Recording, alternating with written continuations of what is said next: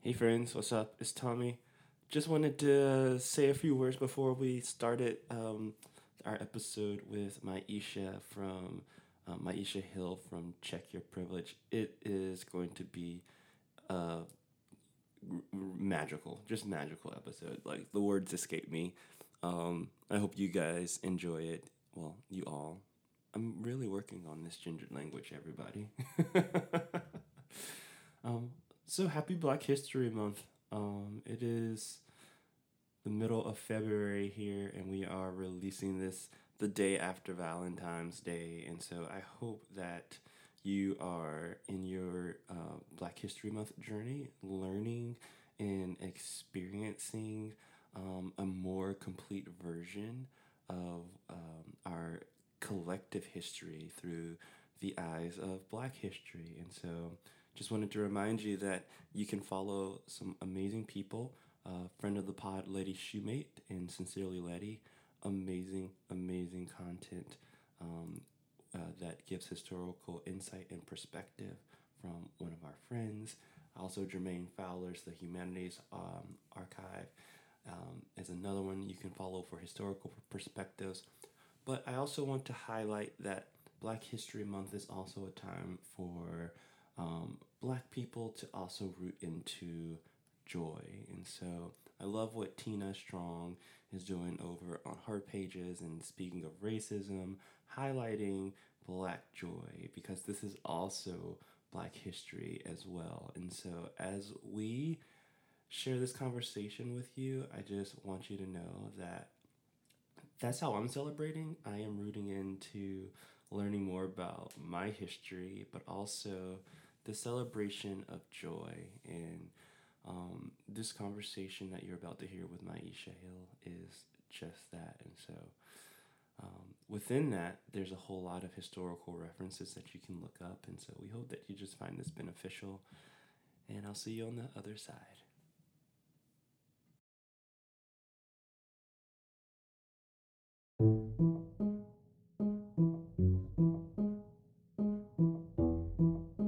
Before this, you guys, I was going up and down my stairs and I was having a lot of pain in my whole body. And once I made the switch last week, and I'm noticing it in like over the weekend, going up and down the stairs, I'm like going faster, like my body joints aren't hurting as much. So there's something about the nutrients and the juicing and the way that I've been eating that's really good for my body. So probably the way we're meant to eat. I think so. Like get rid of the red meat, get rid of the chicken. Yes. Yeah. I got some thoughts on that. Becca, do an intro for us, please. Well, I guess I'll save my butthole till you guys that come on my podcast, and then I'll say it for now. Talk about the butthole. We're just going to pause and say, hello, welcome to Permission to Be. We're excited to have with us tonight Maisha T. Hill. Thank you, Maisha, for joining us. You're welcome. Thanks for having me. What does Maisha do? What does she do, Becca? What is tell them. So Maisha is a anti-racism educator. Mm-hmm. She is an author. Mm-hmm. She is a facilitator. Mm-hmm. I want to say, what did you say this morning in your live? This is what you said. Something. She is a guide. I am a guide. A guide. That is the word I was looking for. Y'all, Maisha brings presence and a spirit of leadership, but does so with so much grace. I have had the honor of being a part of the community that she founded, Check Your Privilege, and that is something that you could benefit from. So I'm going to plug it right here at the beginning. Y'all, go to Check Your Privilege. I feel like tonight's conversation is going to be a beautiful conversation of observations and some lamentation and some, and just general goofiness. But we're going to get back to your butthole.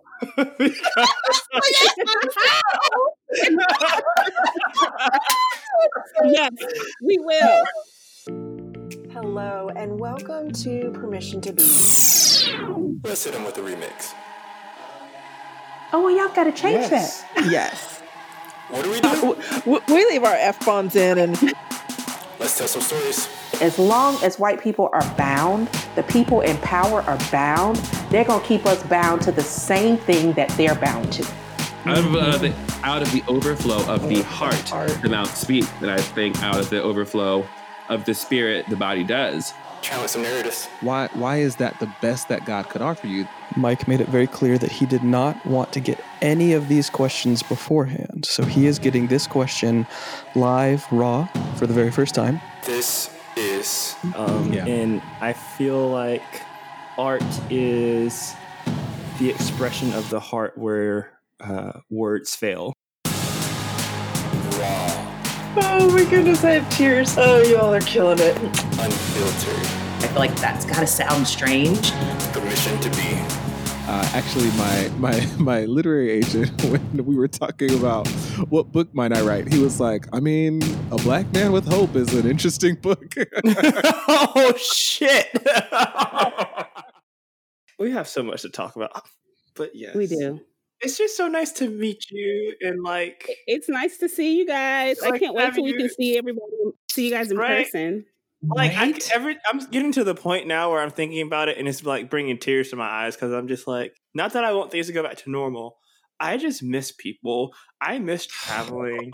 I miss not having to think about it and to be like, you know what? I'm not going to pay this bill because I'm going on this vacation. So Exactly.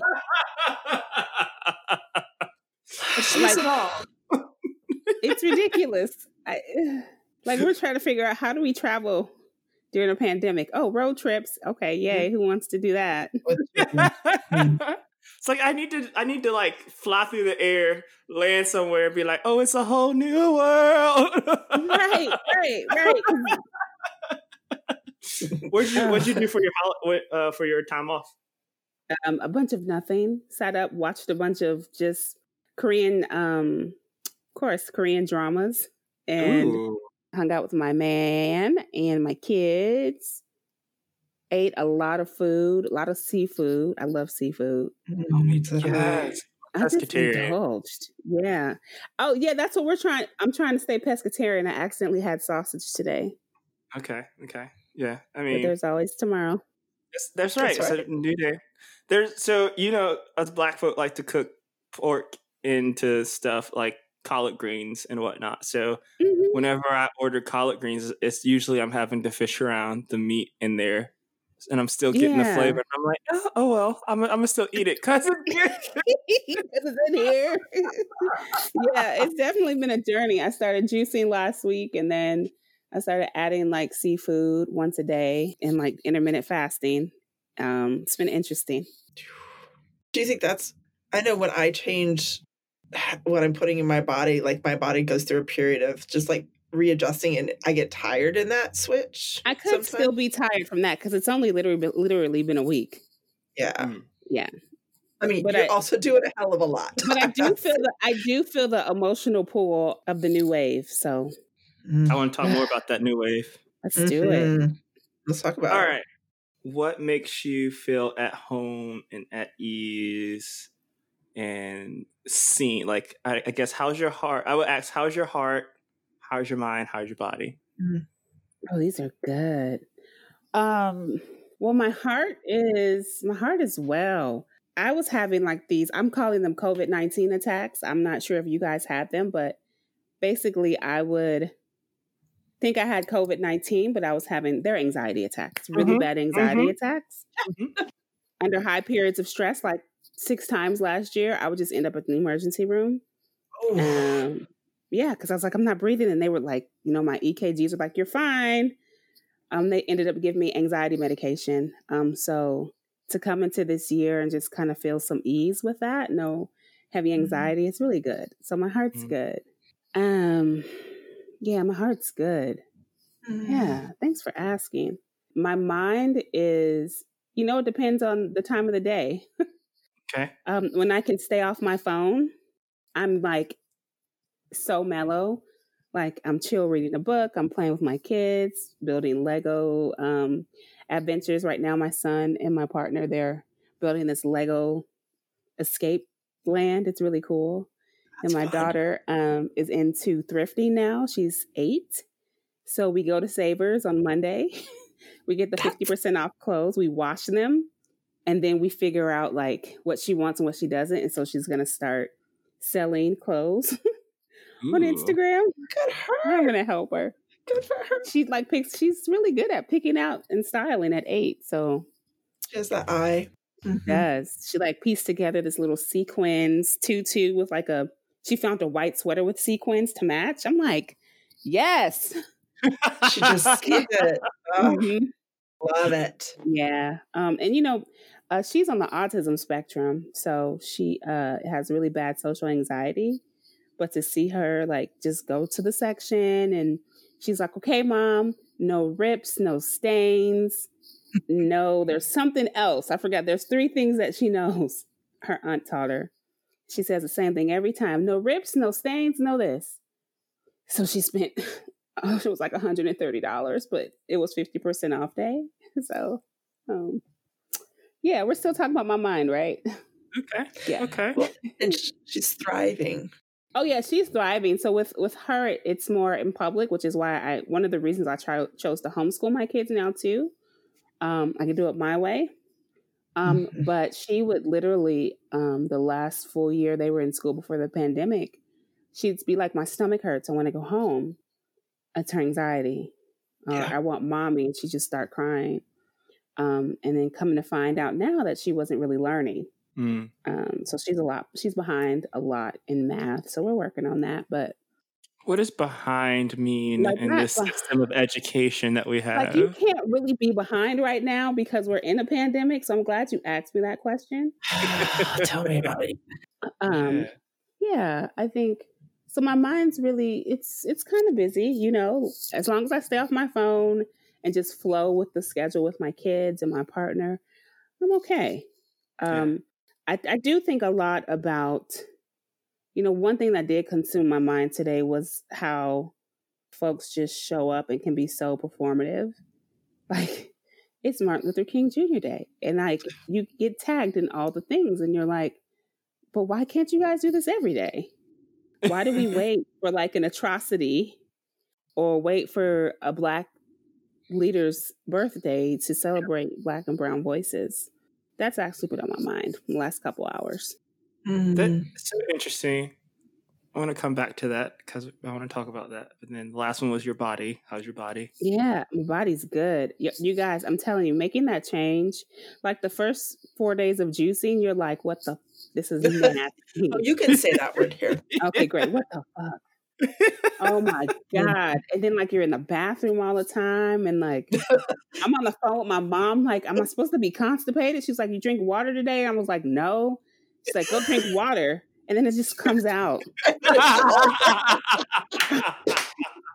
then she's it's like, a miracle. Right. You might need to go get a salt water flush. Or you might, and I'm like, go what? Go get a colon cleanse. You know when they stick the tube in your butt? I haven't done it. I mean, I'm a gay man. I know all about that. What are you talking about? You know what, Tommy? I wasn't ready for that. No, I'm just kidding. It's so funny. Oh my God. This is so good. Oh my God. Be friends. That's why we're best friends, guys. Oh my God. We should do an intro real quick. Becca, you should do it. Oh my God. But I did want to say, like, though, so Jesus Christ. Prior to cleansing, God. I'm like thinking about my butthole, like, oh. Sorry. I'm sorry. I shouldn't be saying sorry. Just laugh. Don't say sorry. Just laugh. It's just us. This is a great take. Yeah. What was I going to say? Oh, but I will say about my body, and then I'll come back to my butthole. But it was, ever since I changed my lifestyle. Before this, you guys, I was going up and down my stairs, and I was having a lot of pain in my whole body. And once I made the switch last week, and I'm noticing it in like over the weekend, going up and down the stairs, I'm like going faster. Like my body joints aren't hurting as much. Awesome. So there's something about the nutrients and the juicing and the way that I've been eating that's really good for my body. So probably the way we're meant to eat. I think so. Like, get rid of the red meat, get rid of the chicken. Yes. Yeah. We're gonna get back to your butthole.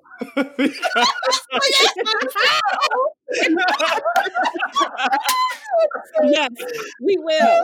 Yes. Tell the audience, tell our listeners about Check Your Privilege. What is Check Your Privilege? How did it get started? Yeah, so this is great. I need this joy, you guys. But Check Your Privilege is a global movement that seeks to help white folks on their journey of becoming actively anti-racist.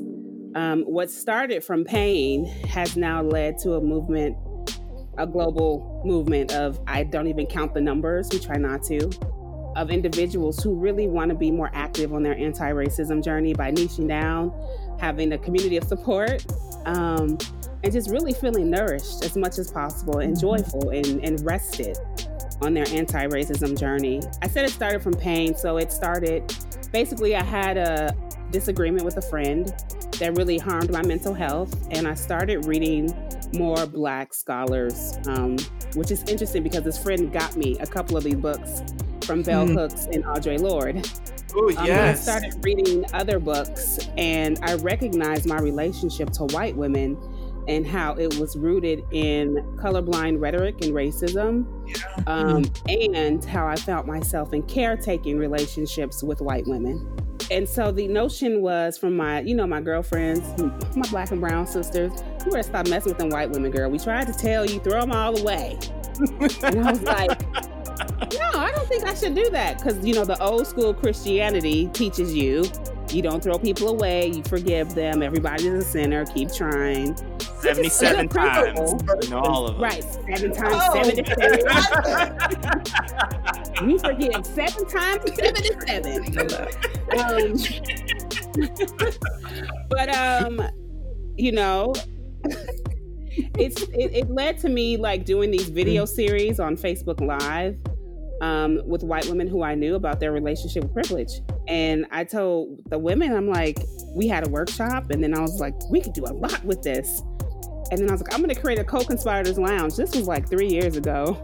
And they're like, what's that? And I'm like, we're going to figure it out. I think I got to a year later, and I was like, oh, no one's coming to the workshops. No one's coming to the lounge.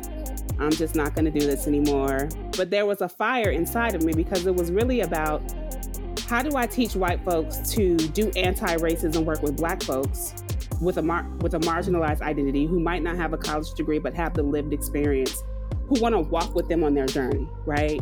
Not look like this overly intellectualized expert, but a human helping another human without throwing them away, without shaming them, but like guiding. And I think that's where I would know that's where the word guide came from, because me and expert culture don't get along.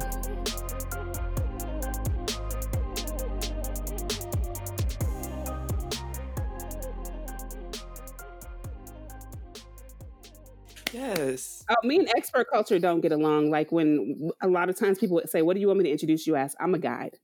Everyone's the expert of their own life. So the experience that you have with someone else is really to walk you into, as Dr. Tima says, right? Coming home to yourself. You meet people on your journey to help you come home to yourself. And I believe that part of my life's work is to help guide folks to come home to themselves and dismantle their relationships with the interlocking systems of domination. So here we are. Yes. And we can I like, get an amen? Let the church say yes. In a former life, I was under care to become a minister, but I feel so. Yeah. What we do here is we challenge dominant narratives, and what I would, maybe you're not a minister in the sense of in the church pew, but maybe the church pew is moving outside the four walls of the church. Okay, ministers ancestors, amen. They are. I'm serious. Yeah. My coach just told me this 2 weeks ago, and now you're saying it. So the Spirit is speaking through people for me. So thank you. Yeah. So one of the first observations that I want to sort of been sitting with, and I was just thinking about, me and Becca earlier were having a conversation and we were reflecting sort of on the trajectory of the podcast and Permission to Be. And last year, really focusing on centering Black voices and anti-racism content. And really so much about when I think about this term co-creation, and I think about the leaders of this movement and what we've been able to accomplish in some of the most traumatic years for Black and brown people, the last 4 years. I really think we're moving to sort of this second wave of civil rights movement that is led by women. So I'm reading James Cone's The Cross and the Lynching Tree right now. And from his perspective, the civil rights movement that sort of Martin Luther King Jr. headed up started, the linchpin for that was Emmett Till. But what we don't really often talk about is the activist that Emmett Till's mother was. And so often there was always a woman underneath, that was propping up or supporting the voice who was a man in these times. And now what it feels like to me is that we're in a period where we're looking at the women of the community, the mothers, and saying, no, okay, you've been relegated to the shadows for so long. It's time to rise. It's time to step into your power. And that's what I really see. And when I look at Kamala Harris, when I look at the anti-racism voices, and I look at the activists in the community, Alicia Garza, the founders of Black Lives Matter, the Check Your Privilege, speaking of racism, all these things. And so I'd be interested to get your thoughts about where you see, you were talking about waves earlier, and I'd love you to explain that too, and where you see ourselves in this particular moment that we find ourselves in. Yeah. Let me pause for a second. There's been 2 waves like in the last 6 months, right? The first one is what I call the Great White Awakening. And that happened when George Floyd was murdered. Actually,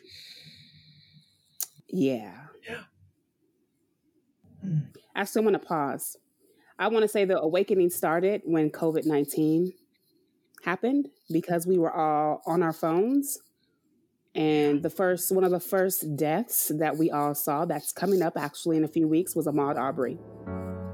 That was the birth, right? That was the veil slowly being lifted from all of our eyes. And then there was Breonna Taylor.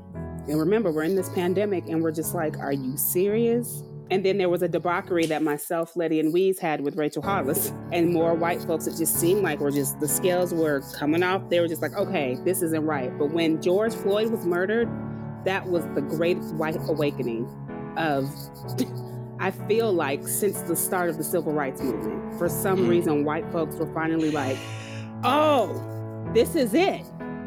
Okay. Wow. Let's get on the computer, y'all. Let's get on the computer. Let's put up black squares on social media to show our solidarity. Let's sign up for all the workshops and courses and let's do all the things. Because, whiteness has reinforced in all of us, but specifically white person, this idea of rugged individualism, being the expert, show and prove, over productivity, etc. And then, we go through these months of everyone's excited, the black squares go away, folks start leaving your coaching programs, your community spaces, and go easing back into whiteness because it seems like COVID-19 was almost over. But COVID-19 was not. And fast forward to a couple of weeks ago, we had the Great White Shock and Awe. That's the second iteration of the wave. The Great White Awakening. I called it the Great White Shock and Awe. Oh my God, those white people. So then that came with othering and the idea of the exceptional. I'm not like those white people, right? Those are the 2 waves that I've noticed since the start of COVID-19.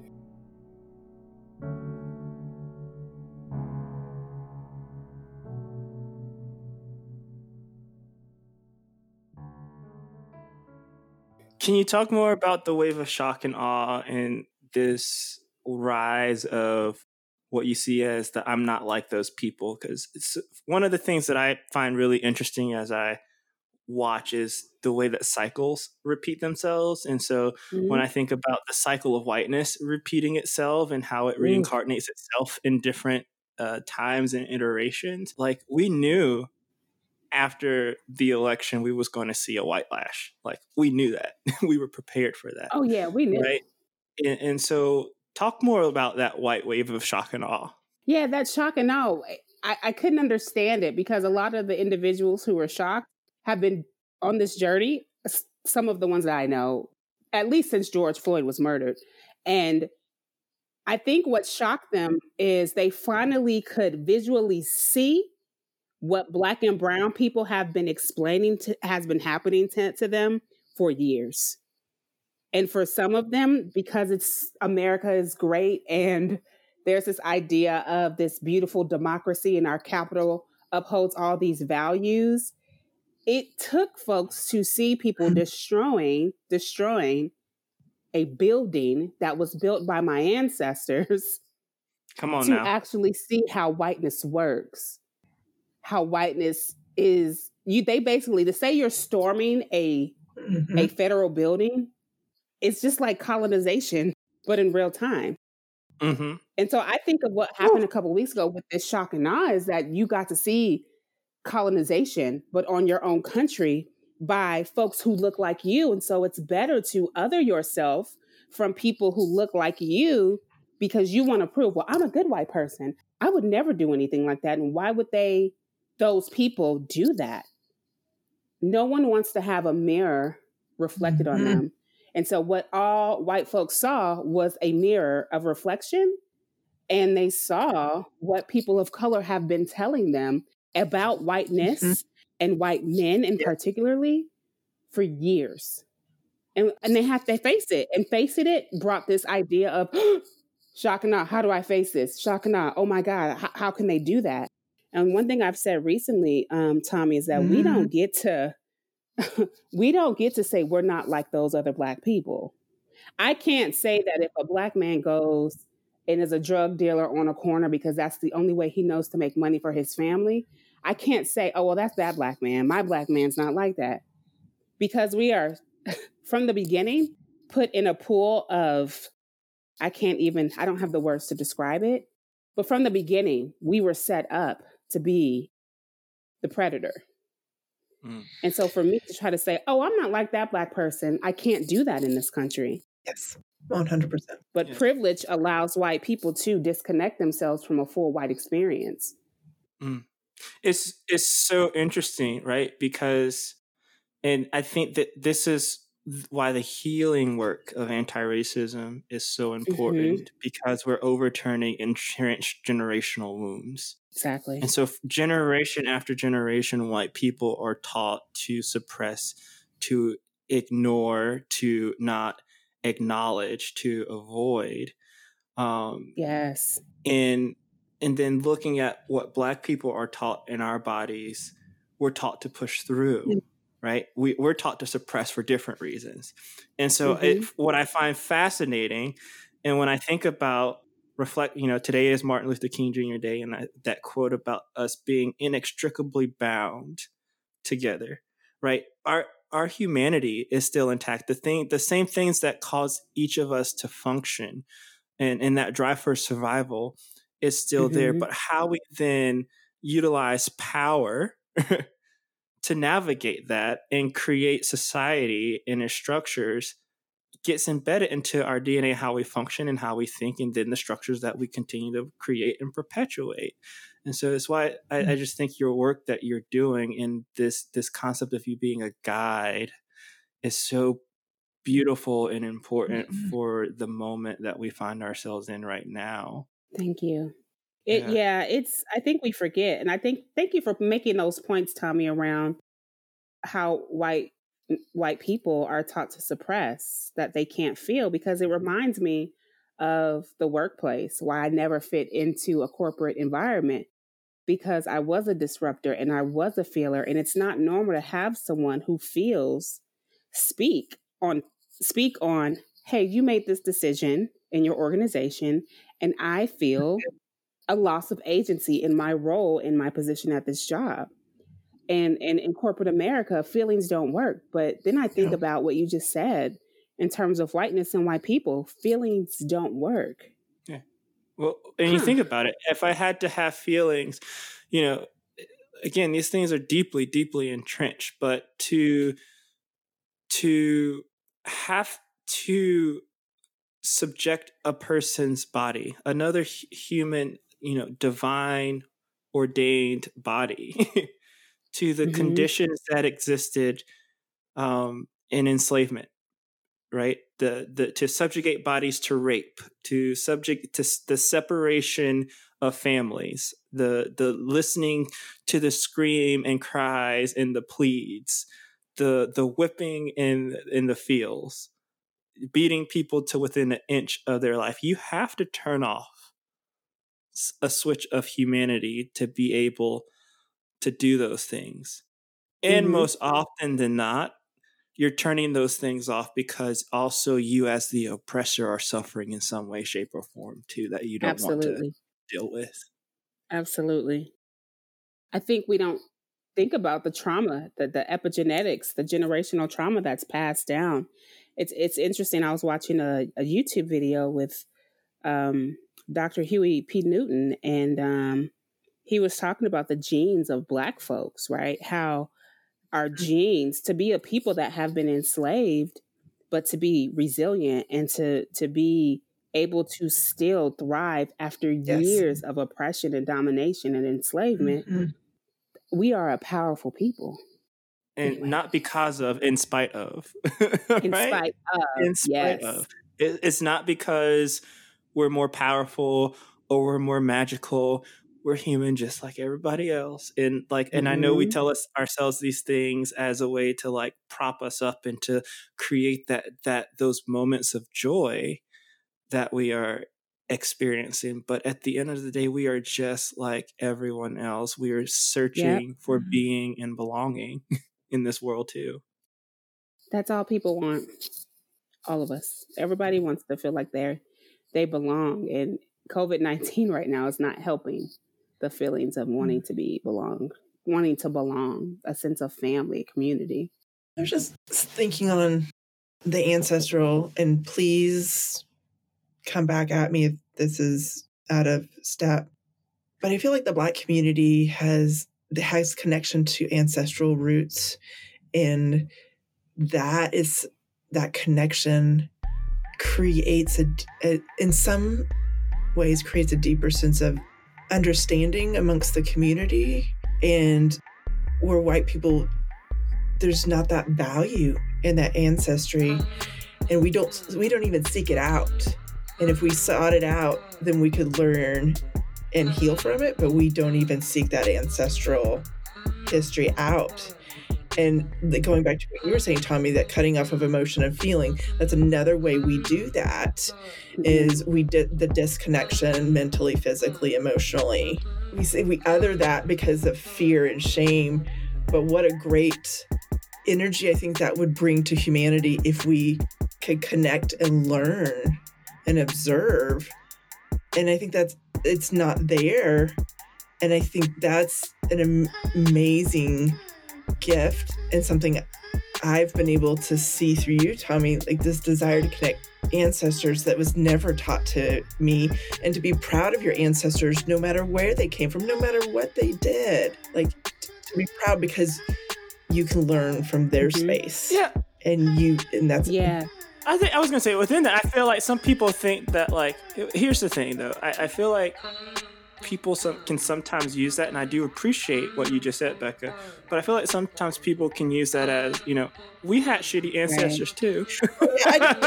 we had ancestors that right, and so I think what it boils down to is the suffering that gets imposed upon a people and what that suffering leads them to root into for survival. And so when we, suffering is like the great revealer, right? And so white people would have to open up this space of lament and suffering that is held within them. And to feel that means what are the things that you have to do to feel those things? When we're learning about being embodied and feel, it takes time to feel. And what do we know about time? Well, we want to be efficient and we want to be productive because we have to produce, right? So we put ourselves in a society that doesn't even set up the conditions in which to do the mental work to be able to begin to heal ourselves from this. Exactly. And some of the mental work too for white people, it isn't just looking at your ancestors and celebrating them, but you have to address, if you're a white woman, did you have a woman that was burnt at the stake? Because if so, you are carrying an energy of anger towards maybe a religion, towards a white male. You don't know because it's in your subconscious, it's in your genetics. But you have to start unpacking who your ancestors were so that you can break free from the generational curse of being dominant, from the pain of being burned at the stake. If they were witches, well, if they said they were quote unquote witches. They defined as witches, right. Or if you're like my great grandfather was a slave owner. And so a white man, I had to do work around anger and power and domination because that came from my white male slave owner who, trigger warning, sexual violence, who sexually violated my then 14-year-old great grandmother Rachel, who was a slave. So then that's more trauma work for me to do because then I have to look at my relationship to sexual violence. So it's a real deep, you guys, healing work that has to be done. And it's not productive and it's not pretty. And yet we're in a society that if it's can't be done fast, efficient, or productive enough, it's not worth doing. But you can't really heal that way. And I would push back. It is productive. It's not productive in the sense of profit or income or benefit, right? It's productive at a personal level, at a healing level. And really that's where it counts because until we're healing ourselves, how can we heal the community around us? Exactly. You know, it's this trauma bond that we have to one another. And so, we say it all the time, hurt people, suffering people, are competing for resources. We see it reflected in neighborhoods with high crime rates. I put crime in quotes, right? Because crime is subjective. What we define it as. Right. Yep. So that sounds like a lot of heavy work, Maisha. So how do you take care of yourself and be engaged in this work? I'm glad you asked. I'm definitely finding joy in bathing, spiritual baths. I take a warm bath and we put dried rose petals in it. We put all of the aromatherapy we can in my daily baths that I take. I also find joy by just playing with my kids.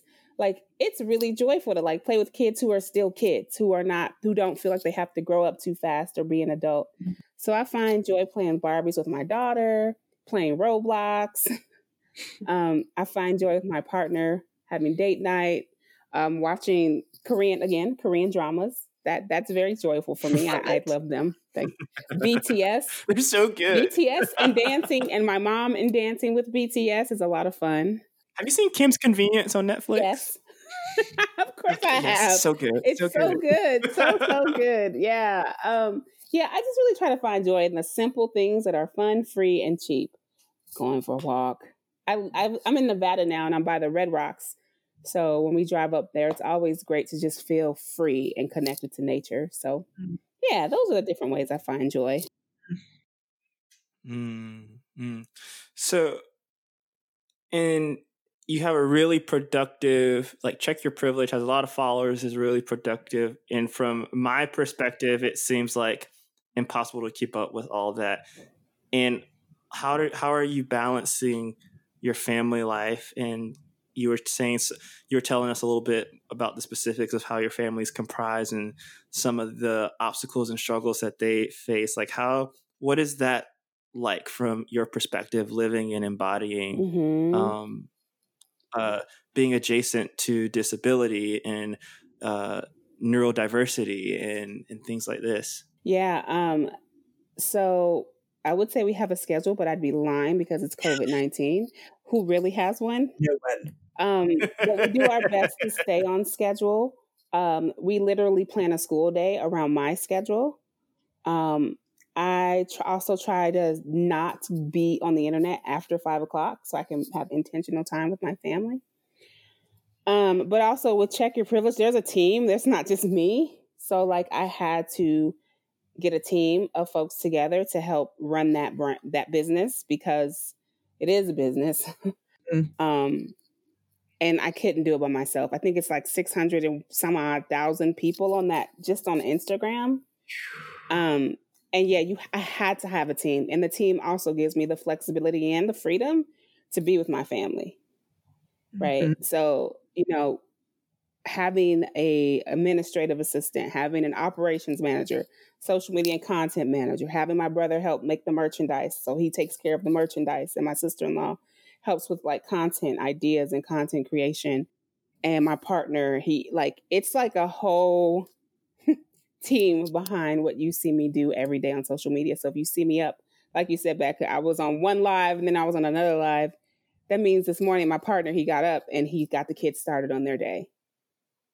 And that's how I'm able to do all this. I have the support. Mm.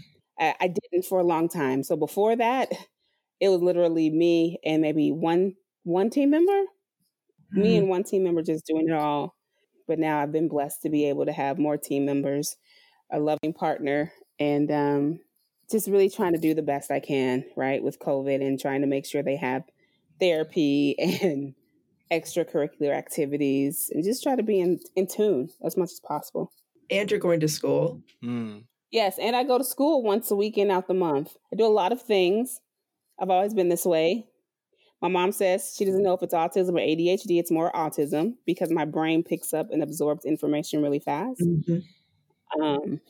But she's like, you always done this. You're weird. I love it. Or gift. I was like, that's, I don't know. Your soul, like, your being is down here, put right where you are for such a reason. Yeah. I remember even being in like elementary school and even high school, I had a love for the youth that were in the disability classrooms. Like I would go volunteer and push them around and talk to them. I'll never forget Juan. He was blind and in a wheelchair, and we were friends from 6th grade till we graduated high school. And Juan would always say, what do you want to be when you grow up? And I'd be like, Juan, I think I'm going to be like the next Oprah, of course. And I'm going to be able to give jobs to everyone, including people who have disabilities. And we would laugh. And I'd say, well, what do you want to do? And he'd be like, I want to be a radio show host. Like he had such a charismatic personality. So I've always been proximate to disability and then learning about my own mental. How old were you when you said that? 17. To know that, like that.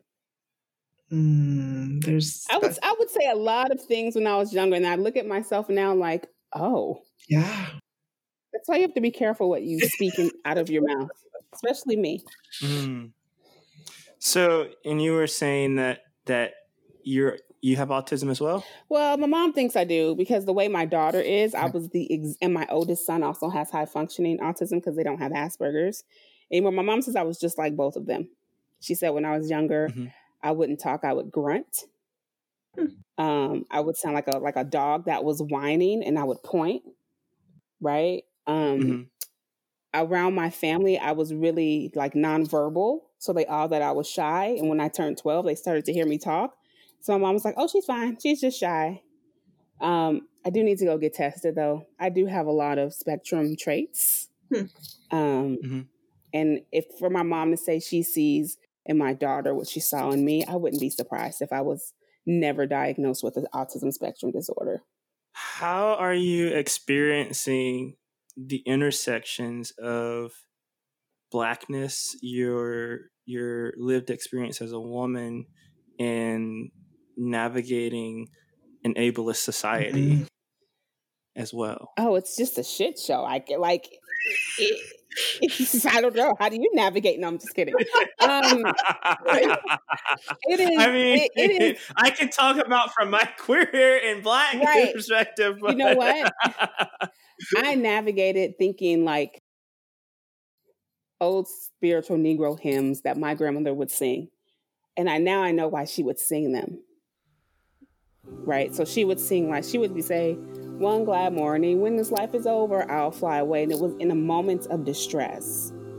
What guides me are recalling songs and the way in which I was taught to navigate the world as a Black woman, right? It's not easy, but there is a guide that's guiding me that I cannot see that helps me navigate like the many intersections of my life. And I think I can do that by trusting the guidance that I'm given, and really waking up, and I take it moment by moment, day by day. I don't put any expectations on myself because society has put enough expectations on me as a Black woman.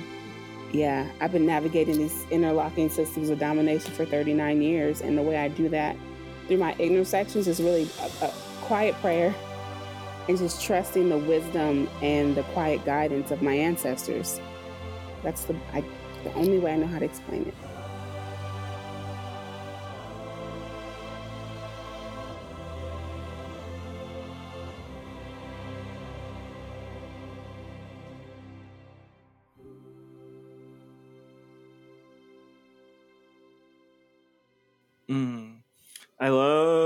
I love that you say that, and this moment feels super divine. Earlier today, I stumbled across.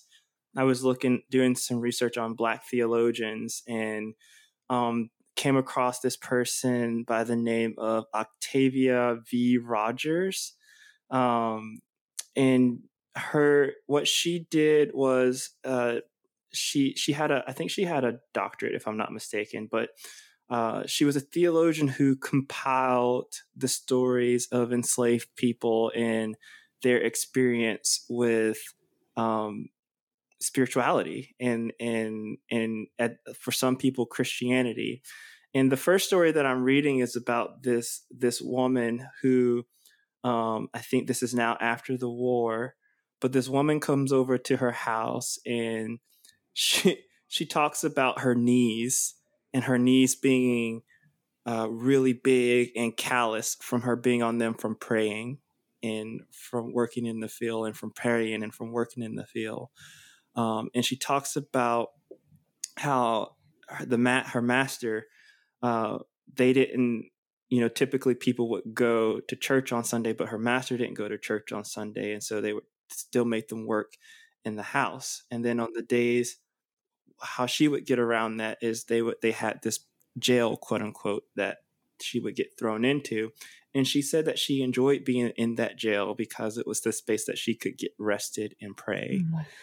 And I just think about the faith of enslaved people and this person, she didn't know how to read. She didn't know how to write. And so they relied on oral tradition, and they relied on song and hymn. Wow. Wow. Yep. So for people who want to look it up, it's The House of Bondage by Octavia V. Rogers.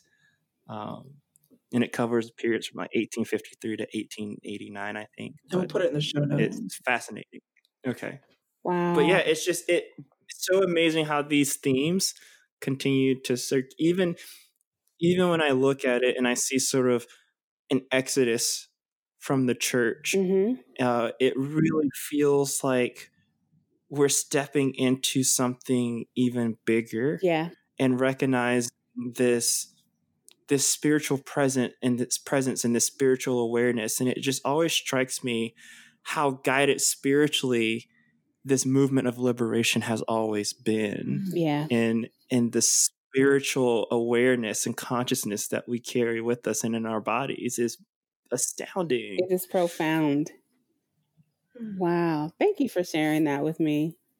It's wow. I'm going to grab that book and take a read. Yeah, grab some tissues, because I was sitting there, I had like some piano music on, and I'm like reading, and all of a sudden I'm like sobbing, and I'm like, what is going on? Why am I crying? Right. But it I mean, and I guess the reason I bring this up, I'm working on this sermon prep thing. I don't know what to call it, that I'm doing it, and I'm basing it around James 1:2-4 and talking about joy, but also how do we experience joy and also experience this healing, this trauma, this healing from this trauma bond, this politic of trauma that we have. Stacey Haynes works a lot with the Soma, and talks about trauma from being stored in our bodies type thing. And so it just dawns on me, because we were talking about the people who, today is Martin Luther King Jr. Day, and so many people who choose this particular one day to talk about Martin Luther King Jr.'s dream, and then as Malcolm X would say, every other day to be devils. So yeah. And so like thinking about what joy do we find in trials? What joy do we find in tribulation? And so much of our story is finding joy in spite of. Yeah. Not because of, but in spite of. Oh, absolutely. I feel like that's a song. I know that's a song. In spite it might be. It's a gospel song. In spite of everything I've been through, I just got to say thank you. Yes, actually. It is a gospel song. Yep. It's actually Smokey Norfolk, and it's right here in my head, because whenever I go through trials, I remember my mom sent it to me. Okay, Mom, ancestor, play this when you're. Now she sends me BTS songs in the same way, but she said, "You're going through it. Listen to this song." It's true. As a culture, in spite of everything we've been through, we still find space to give praise, find joy, and say thank you to like that higher calling, that higher being, to whatever it is. For some people, it's Christ. For some people, it's energy. But to come from a people who always find joy in spite of, always, I think that's a beautiful gift. Oh. Yes. Yeah. So you've been running Check Your Privilege for 3 years. Do you have sort of a summation of things that you want people to check their privilege on? Oh my God. I actually want them to break their addiction to privilege.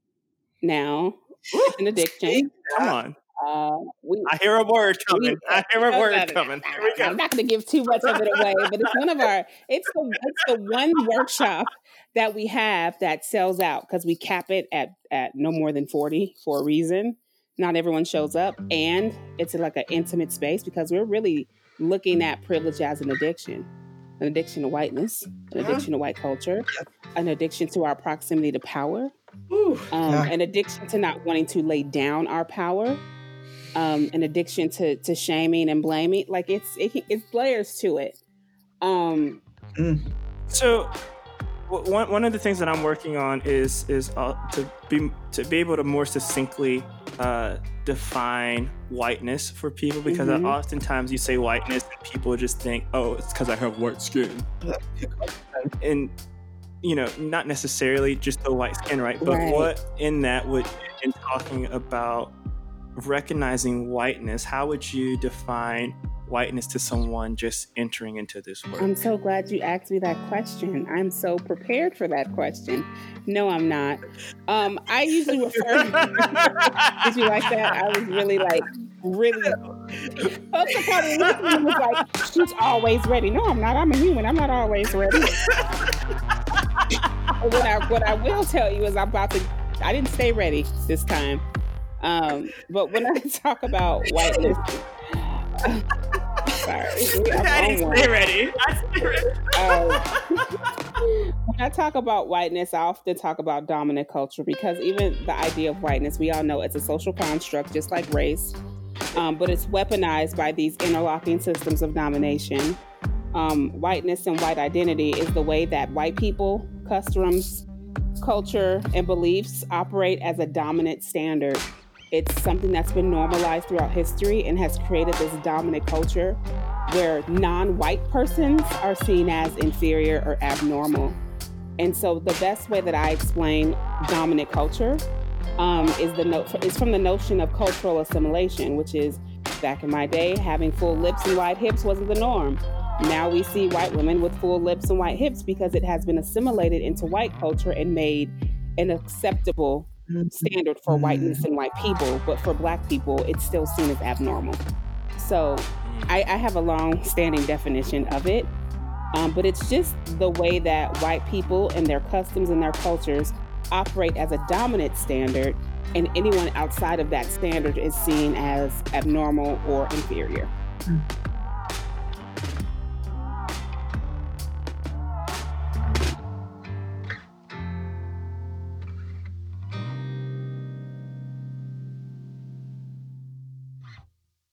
I just always find it super helpful to name that thing, because I recognize in this work we're always pushing past the defensiveness that arises when we say, well, I can't help being white. Well, that's not what we're talking about, sweetheart. Sit down. No, you cannot help being white, but what you can help is the way that you weaponize your whiteness against Black and brown and indigenous people of color. Yes. Preach. But sorry, I derailed us from That's okay. talking about, you were talking about your work. But if you want to, like, back to check your privilege, like, I just, there's so many different privileges. There's economic privilege, class privilege, racial privilege, ability privilege, or able-bodied privilege. I think that's what it is. But when it comes to the work, I really created it as a double entendre because we all have privilege. Like, I'm gonna be real, I have class privilege. I have, I think that's the only one that I have. Black privilege is not a thing, so I don't even think I have class privilege. But anyway, I wanted to play with the meme, the play on words, because when that first came out, everybody was using check your privilege as this way to, like, drag white people. I created it for a different reason. I wanted to take the meme and flip it to really use it as a way to empower people, specifically white folks, to start the journey and stay consistent on the journey. It's really a healing journey. I just played with it literally was like, oh, look at all these memes. What do they mean? I'm going to use it, but I really want to use it towards healing for white folks, not necessarily to drag white folks. Yeah. So what I will say, I was in conversation with a new friend the other day who is from the Middle East, and coming to understand where I live at and the access and privilege that I have, because it's really easy to say that as Black people in America that we don't have privilege, but having the citizenship of being an American, that I don't know if I would call it imperial privilege, is something that we all carry. Because even though the Constitution wasn't created or designed for us, we are able to utilize it. We're able to access it in a way that can levy in us privilege, right? And I'm thinking about this from a queer perspective. This person's telling me stories about, they sew queer people's buttholes together, right? And I don't have that fear living in the United States of America. Right. And so it's really humbling, and it gives me a way forward in the work to think about, okay, privilege is relative based on the access in the place in which you find yourself. And so there's a geography component to it, and all of it that we're having to sit with and examine and recognize who are the governing institutions that affect how we live our life or how we don't live our life. And there's privileges within that. And that's an idea that I'm just playing with as I'm having this story and thinking about, okay, especially because liberation is so tied to my faith personally, and how, when if I'm thinking about liberation for all people, I also need to look outside of this particular country to not fall into the trap of American exceptionalism, because this is where my focus is, and recognizing how there's other oppressions and privileges. And so what access does being a citizen of this country provide for me, and still I can recognize the oppressions that being in this country also brings. That's deep. Being a citizen of this country does come with privilege. And so how do you hold space for that? And like you're saying, the levels of oppression that we still have to live with and deal with. I need to sit with that. Yeah. I mean, and it's and I think it's something really important for us to sit with, but not, because also, we hear that from whiteness. It was like, well, you should be grateful, shut up, right? And that's not the sense that I'm talking. I want to be very clear. That's not what I'm saying, right? But when we recognize the privileges that we have, it leads into a space of empathy for others. And so I'm reading part of the James Cone's Crossing the Lynching Tree right now, and he's talking about one of the leading progressive theologians, Neil Burr or something. Anyway, him and King often went back and forth with their theologies. And the critique that Cone levies is that Nearby was never able to visualize himself from the perspective of the oppressed. And so he was never able to empathize. And so any solutions that he came with in the name of justice fell short because of that lack of being able to empathize. And so how are we able to empathize with those different from us, right, who are also undergoing oppression? And I think that then begins to touch on other topics of our obsession with our military industrial complex and things of that, right? And so, as Dr. King would say, the triple evils. Yeah. Like, y'all, if y'all ain't know, Dr. King done spoke on it all. Y'all gonna stop watching him. I'm done with that today.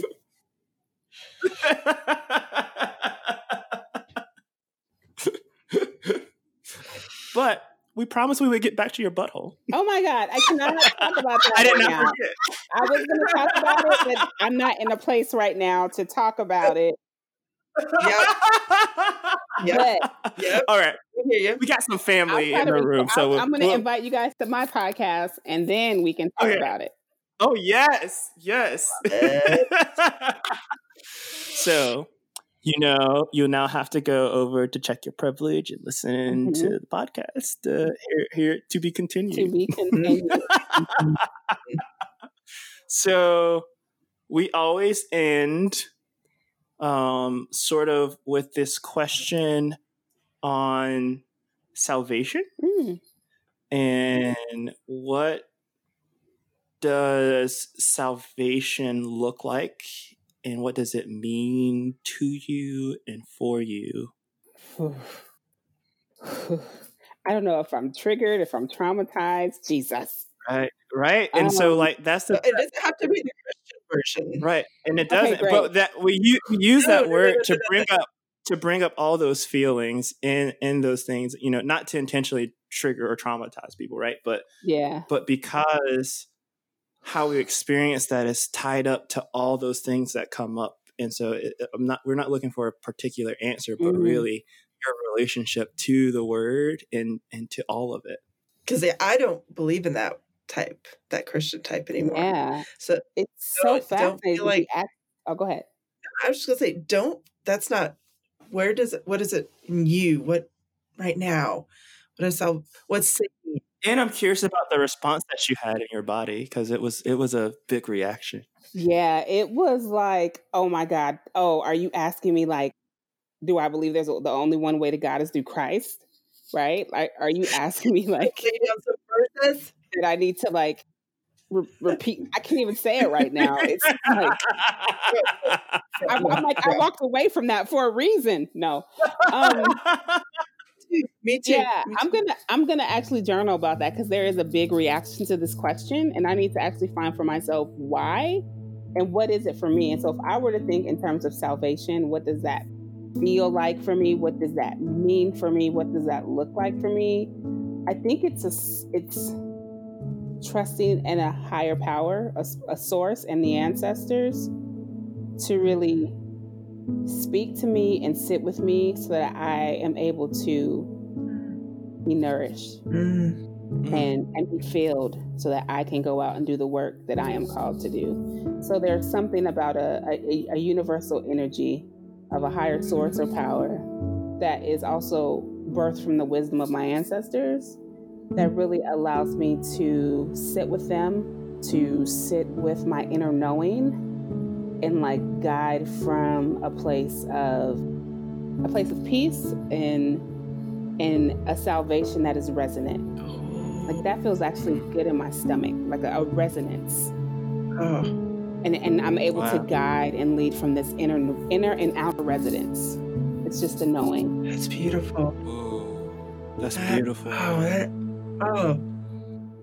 That's. And I know it's a resonance. I know it's a energy or source. The only way I can feel it is when I close my eyes.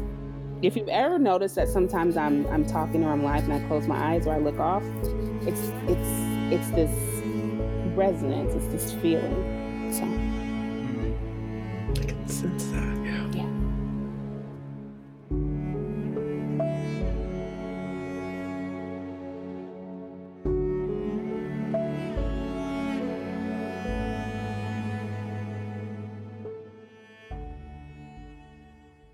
Thank you for sharing. Becca, you had a reaction to that, and I'm really curious. To which part? As she was talking about the resonance and how she experiences this loaded term of salvation. What was that for you? I could picture it. I could see it. I mean, maybe not Maisha. You, of course, could all see it differently, but it was just this feeling of being held. It was this feeling of this energy that's just glowing, and this feeling of many hands and many guides. Have you seen Lovecraft Country? Me? Either one of y'all? Jessie says it's too scary for me. I'm behind, but yes. Okay. Anyway, something that you just said, Becca, I won't give any spoilers away. I'm still might try it. I just am a big baby. So.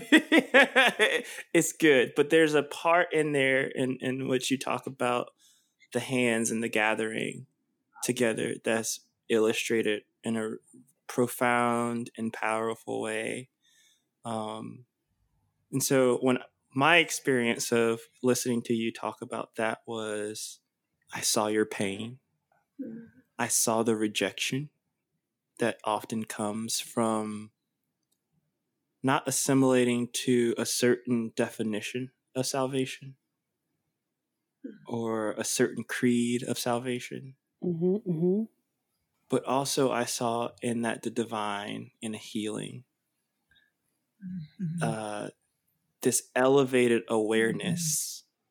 So beautiful. That what we think of or what we might have been taught of as salvation, that it truly can't be contained. And what I really heard in that was liberation. Yep. I felt that. It's been so good to have you on, my love. It's been so great to sit with both of you. This has been amazing. I'm sorry I couldn't talk about my butthole, but what a way to end that beautiful moment.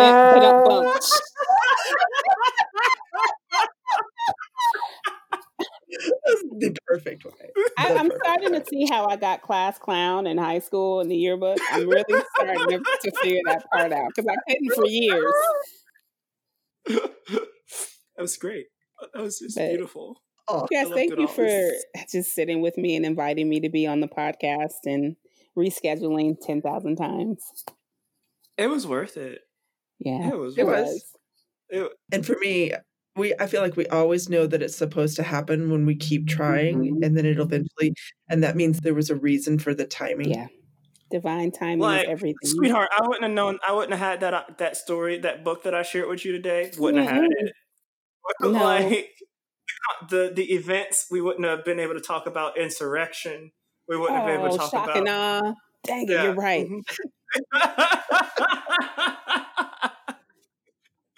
Oh my God, this is great. The source was like, I got something in store for you. Right, like, you want some joy this week? I got something for you. This is great. This is like the best podcast I've been on since Speaking of Racism. This is great. Oh, that's seriously how I honor. Seriously. Yo, that was our show. Thanks for listening to Permission to Be. Thank you to our guests. So if you want more information, head on over to permissiontobepodcast.com to check out the show notes. Get some more information on our guests that we post over there. Don't forget to subscribe, leave a review, leave a rating. If there's somebody that you want to see on this podcast telling their story, we also want to hear from you. So make sure to connect with us on Facebook and Instagram, Permission to Be Podcast, and we'll see you soon.